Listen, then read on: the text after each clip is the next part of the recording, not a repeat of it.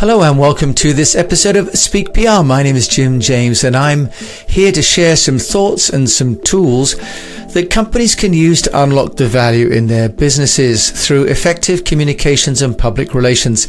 And on this episode, we're going to talk about some of the learnings that have happened for the company that has held over 1 million Teams meetings online.